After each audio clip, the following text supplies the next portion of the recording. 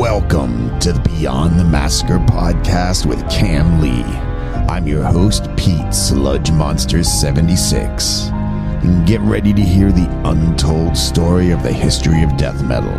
The truth they don't want you to know, the version they don't want you to hear. From the man himself, Cam Lee. So sit back, relax, and enjoy the Beyond the Massacre podcast. So I'd like to welcome everybody to this episode of the Beyond the Massacre podcast. This episode, we've got a first. We've actually got someone that's got their own independent record label, which is pretty fucking cool. And the label is Deuce de Mortuus Records. And we have Robert Darling with us, who also happens to be a friend of Cam's. So we are here to support the people that support us. So, Robert, how are you doing this morning? I'm doing good, man. Thanks for having me on. Appreciate it. Dude, no problem. So, hey, look, before we talk about the record company and stuff, why don't you tell us, how did you get into metal, man? How did you get into death metal specifically? What was your gateway? Okay. My gateway for death metal is going to be Carcass in 1988, 89. So, cool. I'm a little younger than Cam, not much. I'm 48. So, obviously metal was Black Sabbath back when I was like 12 or 10 or whatever the hell it was, but it's Slayer and all that. But death metal was definitely Carcass. And my first show, I was 15 and I saw Divus Had Cancer and Demolition Hammer at First Avenue in Minneapolis, Minnesota. Wow, that's cool. We just had John from Cancer. Yeah. Oh, that's awesome. Yeah, it was a great show. Demolition Hammer was brutal. Or after this one. Yeah, John will drop in there somewhere. But yeah, that's an awesome, that's a pretty impressive first fucking show, man. It was fucking great. Besides, there's like 10 skinheads, but they got removed by the bouncers. They were pretty rough, but it is what it is. It was, a long time ago. So yeah, that's how the early shows always were, though, wasn't it? The skinheads always seemed to show up.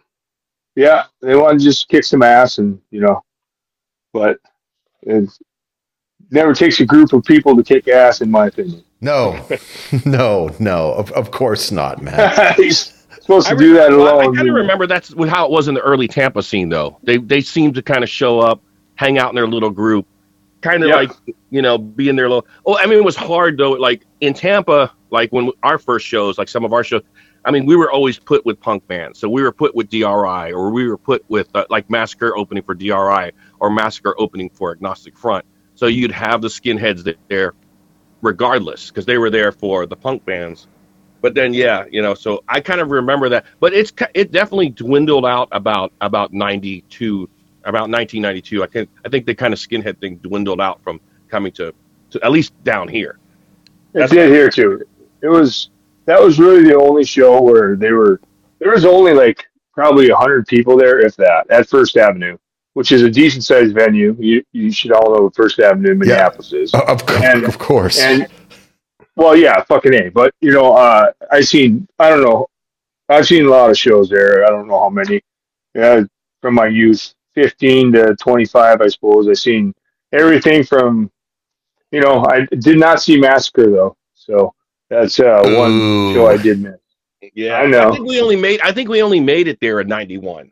One show in that area was in 91 on that first tour with Morgoth and Demolition Hammer.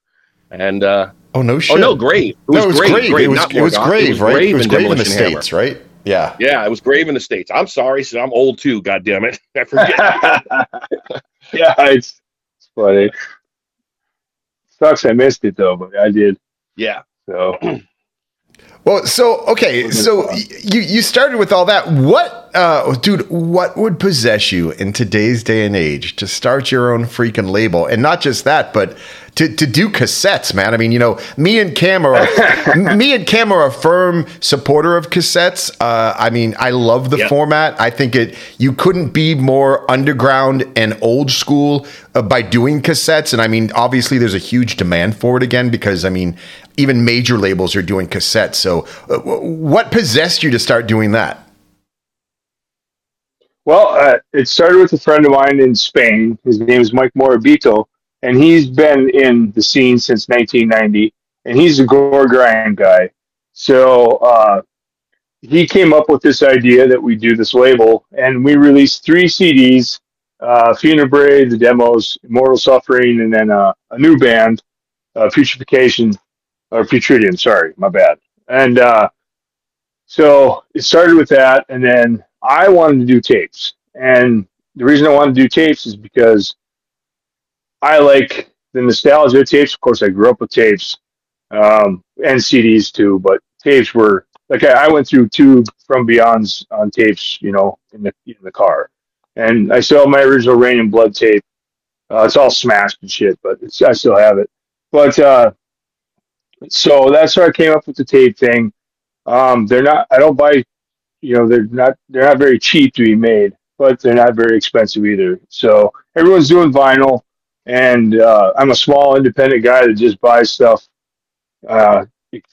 Finds the small bands that want to put some stuff out on a cassette, do 100, 150 maybe, and that's just what I wanted to do. So that's what I've been trying to do, and trying to push it. It's hard to push, when you got all these huge labels releasing everything on colored vinyl and all this great stuff. Because I'm a physical guy. I buy all my stuff on physical CDs, albums, and tapes. So I'm still a huge supporter of the scene. I love the underground. I wish it was like it used to be, but of course things change.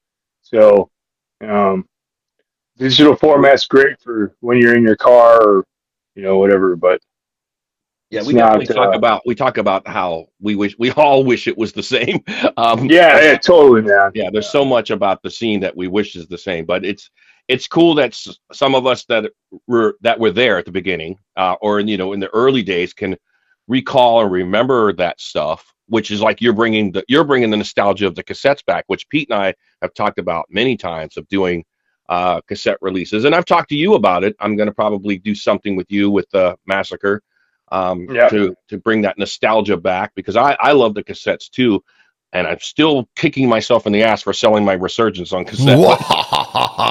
That's going to haunt you forever, man.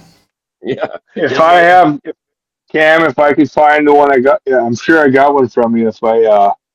Usually I get 2 of everything from you. If I could find them, I have to look through my cassettes. I'll give you one back, man. All right, that's great. Yeah, because I accidentally sold mine. Because I thought I gave one to my wife, and she's like, "You never gave me a cassette," and I'm like, "Are you serious?" And she's like, "No," and I went through her collection, and sure enough, she didn't have it, and I'm like, "Fuck!" I sold my copy of the cassette. I sold, and I think I sold. Believe it or not, I think I sold it to somebody overseas, and that's why I was like, "Oh well, they're overseas, and they're in some country they can't get it." I think it was like somebody in Asia or something that really wanted it, so I was like, "Okay, I got one." But yeah, it was my last one. But anyways, back to you. I'm sorry, I didn't mean to take it off of. No, dude. Look, that was also relevant, man. That was also relevant. Yeah, totally relevant. Completely. Robert, so do this. Why don't you tell our listeners? So, what kind of stuff are you putting out? What bands have you released up to this point? Well, okay, so the Impetigo stuff I got from Mark. So that's not on my label, but I bought 100 cassettes from Mark himself. And so that's how I have those. And then, but I've released Eternal Rock Cadaverin, and that's directly, I speak with the band. I'm actually pretty good friends with Pavel for about 5 years now, 4 or 5 years. I've been pretty good friends with him. Just obviously I can't come to England all the time. So it's just mainly on like Facebook we talk. And they're from Poland, if you don't know who they are. And then I just released Cropsy Maniac, Further Than Fear. And it's where I'm sitting with the cassettes. I have some more plans coming. But like I said, I'm independent. I pay for it all pretty much myself. So, and I'm an instrument tech, so I just work a normal job like everybody else. And it's just a passion of mine. I love music. I love art. And music is art to me. So that's why I love it so much. Didn't you just do the Cropsy? You got the Cropsy Maniac, right? Yes, sir. Yeah, Further Than Fear, Cropsy Maniac. Yep. Yeah, that one I just did. Yeah. With Aaron, I teamed up with Aaron on that one. and Aaron Witzel, and we decided I got a limited amount of shirts. I got 20 shirts I had made for that. I haven't even posted them yet because I've been working so much, but I do have 20 shirts of that Further Than Fear, and I got them double XL and XL, so men can wear them. So yeah, you should. Yeah, yeah, they're really small. You should give the website so people know where to go ahead and order. Yeah, where should people be going, man? The only thing I have, Big Cartel right now, I have the Divus de Mortuus USA, and that's on the Big Cartel.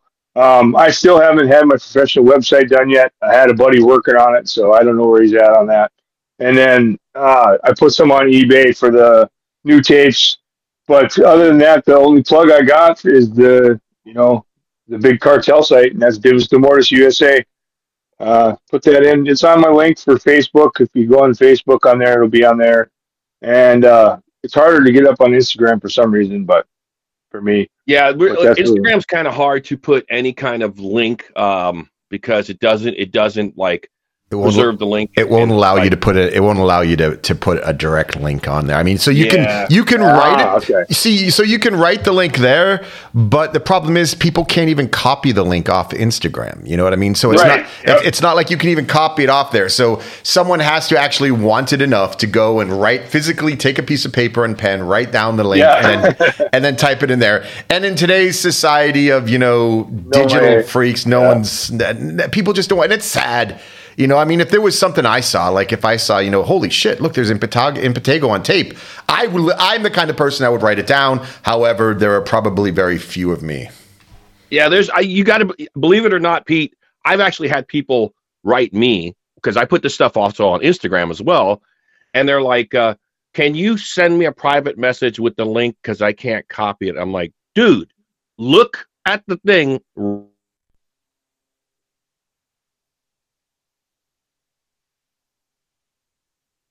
And type, dude, is it really that hard? Wow, I can't believe. I mean, maybe these kids today just don't know how to write. I don't know. All they can do is copy and paste. It's like, fuck, dude, type. You know how to type, man? Shit, I don't know, man. It's like the meme of, if you wanted to, send a secret code, you could just write something in cursive and, freaking. Oh, I know. Yeah. No shit on that. That's for sure. Everyone under 30 would just be lost and be like, what is it? What are those letters there? I do not understand what this is.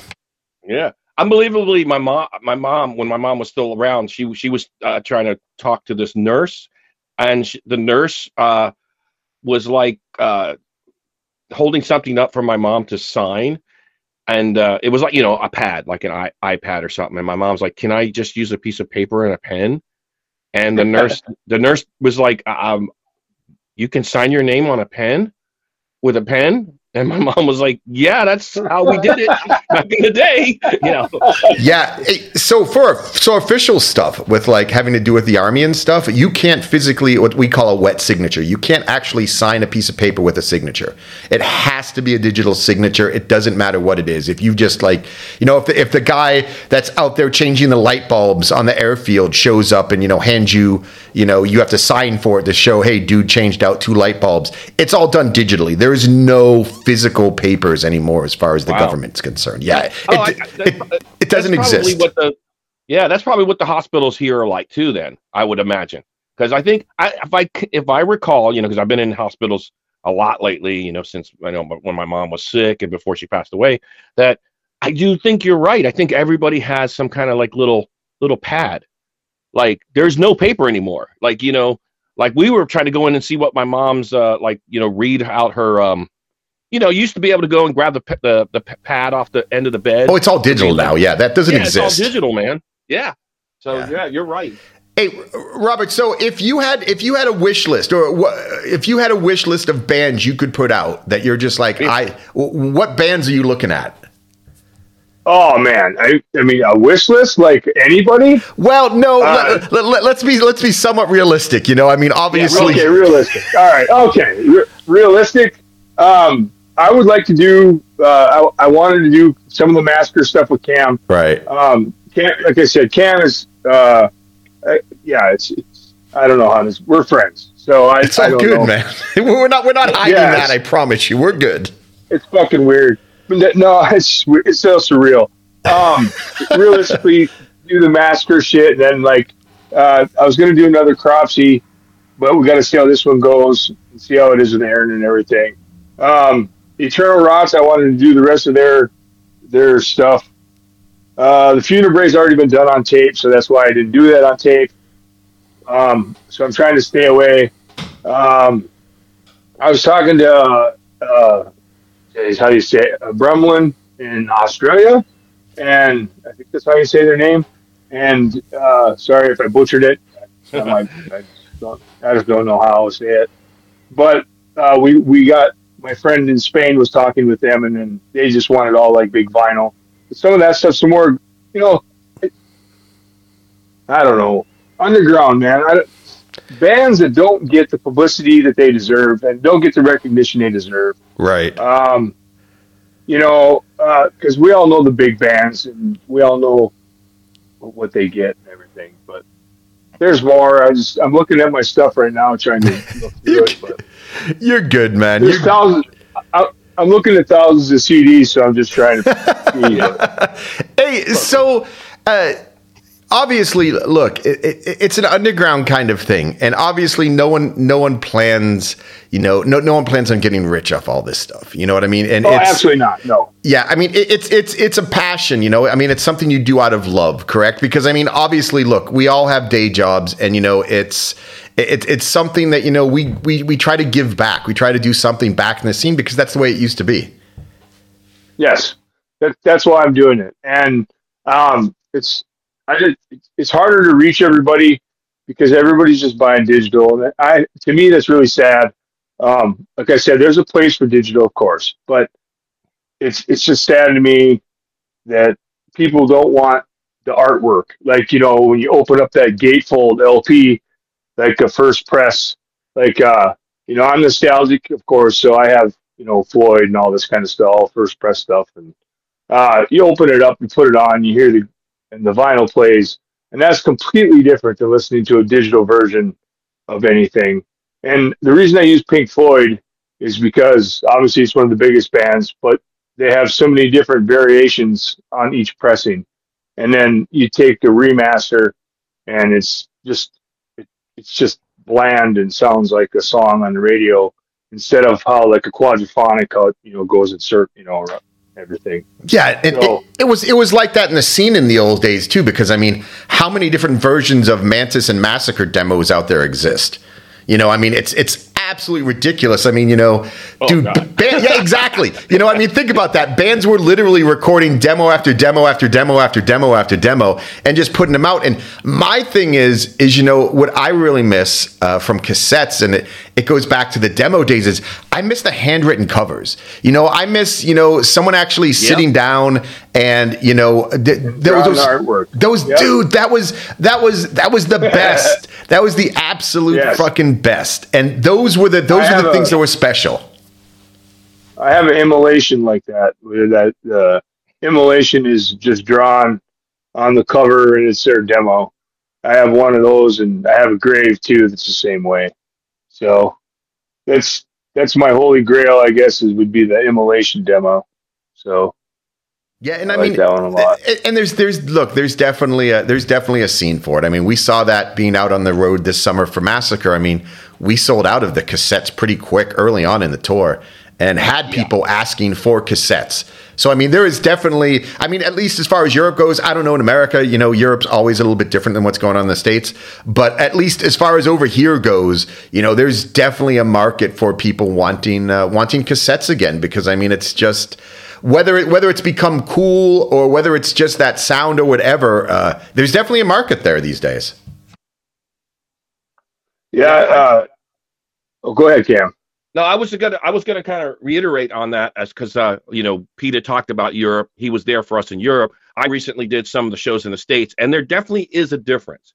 Europe definitely wants cassettes, and they want vinyl, but they do not want CDs. No one uses CDs over here, man. That doesn't. No. Yeah. In the States, however, everybody wanted CDs. People looked at the vinyl, but they were kind of like, you know. And then I got asked a lot for 7-inches in the States, which I didn't get that much in Europe. But definitely people wanted cassettes in the States. So it is picking up in the States. At least when we played, like, because we just played in Wisconsin, in Madison. There was a couple of people that said, you don't have anything on cassette? And I'm like, sorry, man, I'm all sold out of cassettes. But yeah, so it's definitely, it varies depending on where you are, I think. It really does. But because the United States is so big, too, you get a little bit of different, what somebody might like in the Midwest might be something different that somebody likes down here. Put it to you this way, nobody in the South spends money on merch. So unless it's shirts. Yeah. I mean, yeah, and you know, the 7-inch thing is actually, dude, that's a real thing. And the reason is because I think in the States you had that hardcore punk influence a lot more in probably on the scene, where you had, you know, and even into the, you know, late and mid 90s, you had a lot of hardcore bands. 7-inches were a big thing, whereas in Europe 7-inches weren't such a big thing at that time. It was still more cassettes, you know, because cassettes just proliferated everything because it was easier. You know what I mean? Where as in America, I think a lot of people still had those old school big ass fucking record players that, you know, people were listening to 7-inches and stuff on. So, you know what? I do notice something, and this is both in Europe.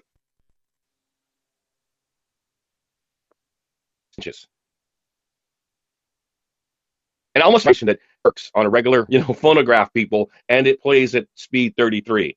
Because people are really taken back by the 10-inch. They're like, they don't know what to think. It's not quite. It's bigger than a 7-inch.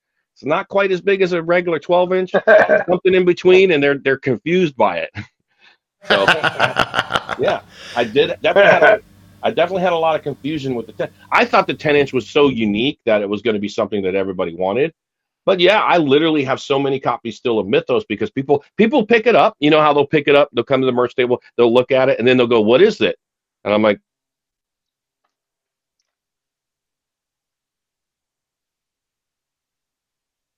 and they're like, "You know what this? It's not, you know, normally something normal. You know, they can't just walk in the Walmart and see a 10-inch. Everything they walk in the Walmart, it's a 12-inch." So. Yeah. People. Anyways, that was my little take on different audiences around the world. But no, but dude, it's true, man. It's true, and people were confused by there only being 4 songs. You know, I mean, standing there at the merch table, people were like, "There's only 4 songs on this." I'm like, "Yep." And I'm like, "Buy it." Give me your money or walk the fuck away now. Let's go. Come on, move it along. Move it along. Fuck, man. So. Hey, Robert, look, once you get some more stuff coming out, we will always have you back on. And, you know, we are a firm supporter in the underground and, you know, helping people, you know, help themselves and, you know, get out there and, you know, tell people everything. So, look, we appreciate you being on and, you know, we appreciate everything that you are doing to bring back an older style, an old school freaking, you know, format, you know, back. So look, we appreciate having you on. It is awesome. And you got anything else you want to say to our listeners before we kick you out the door? Oh, well, you know, I did finally see one band that I would like do it, and that's Fulci, but they're covered, so you can't get them done either. So. You know what I mean? It's like the bands. I really think they're great. So yeah, they're everywhere too, man. Now I've noticed that they're just everywhere now. Yeah. Well, China put out a bunch of released all their stuff too. So that label out of China, I can't remember the name of the label. I have to look at it. It's right here, but whatever. I appreciate you having me on it. You know, it's cool. It's and I love doing what I'm doing. I just wish that money grew on trees sometimes, so it'd be easier. But you know, wishes are wishes. Yeah, exactly, man. Exactly. But you're putting your heart into it. You're putting your heart into it, and that's what matters. So, yes, sir. As long as you don't look at it as like, okay, this is like something I want to make a major investment in and get, you know, famous and rich on. As long as you, as long as you're happy with the product that you're putting out, and you see that's.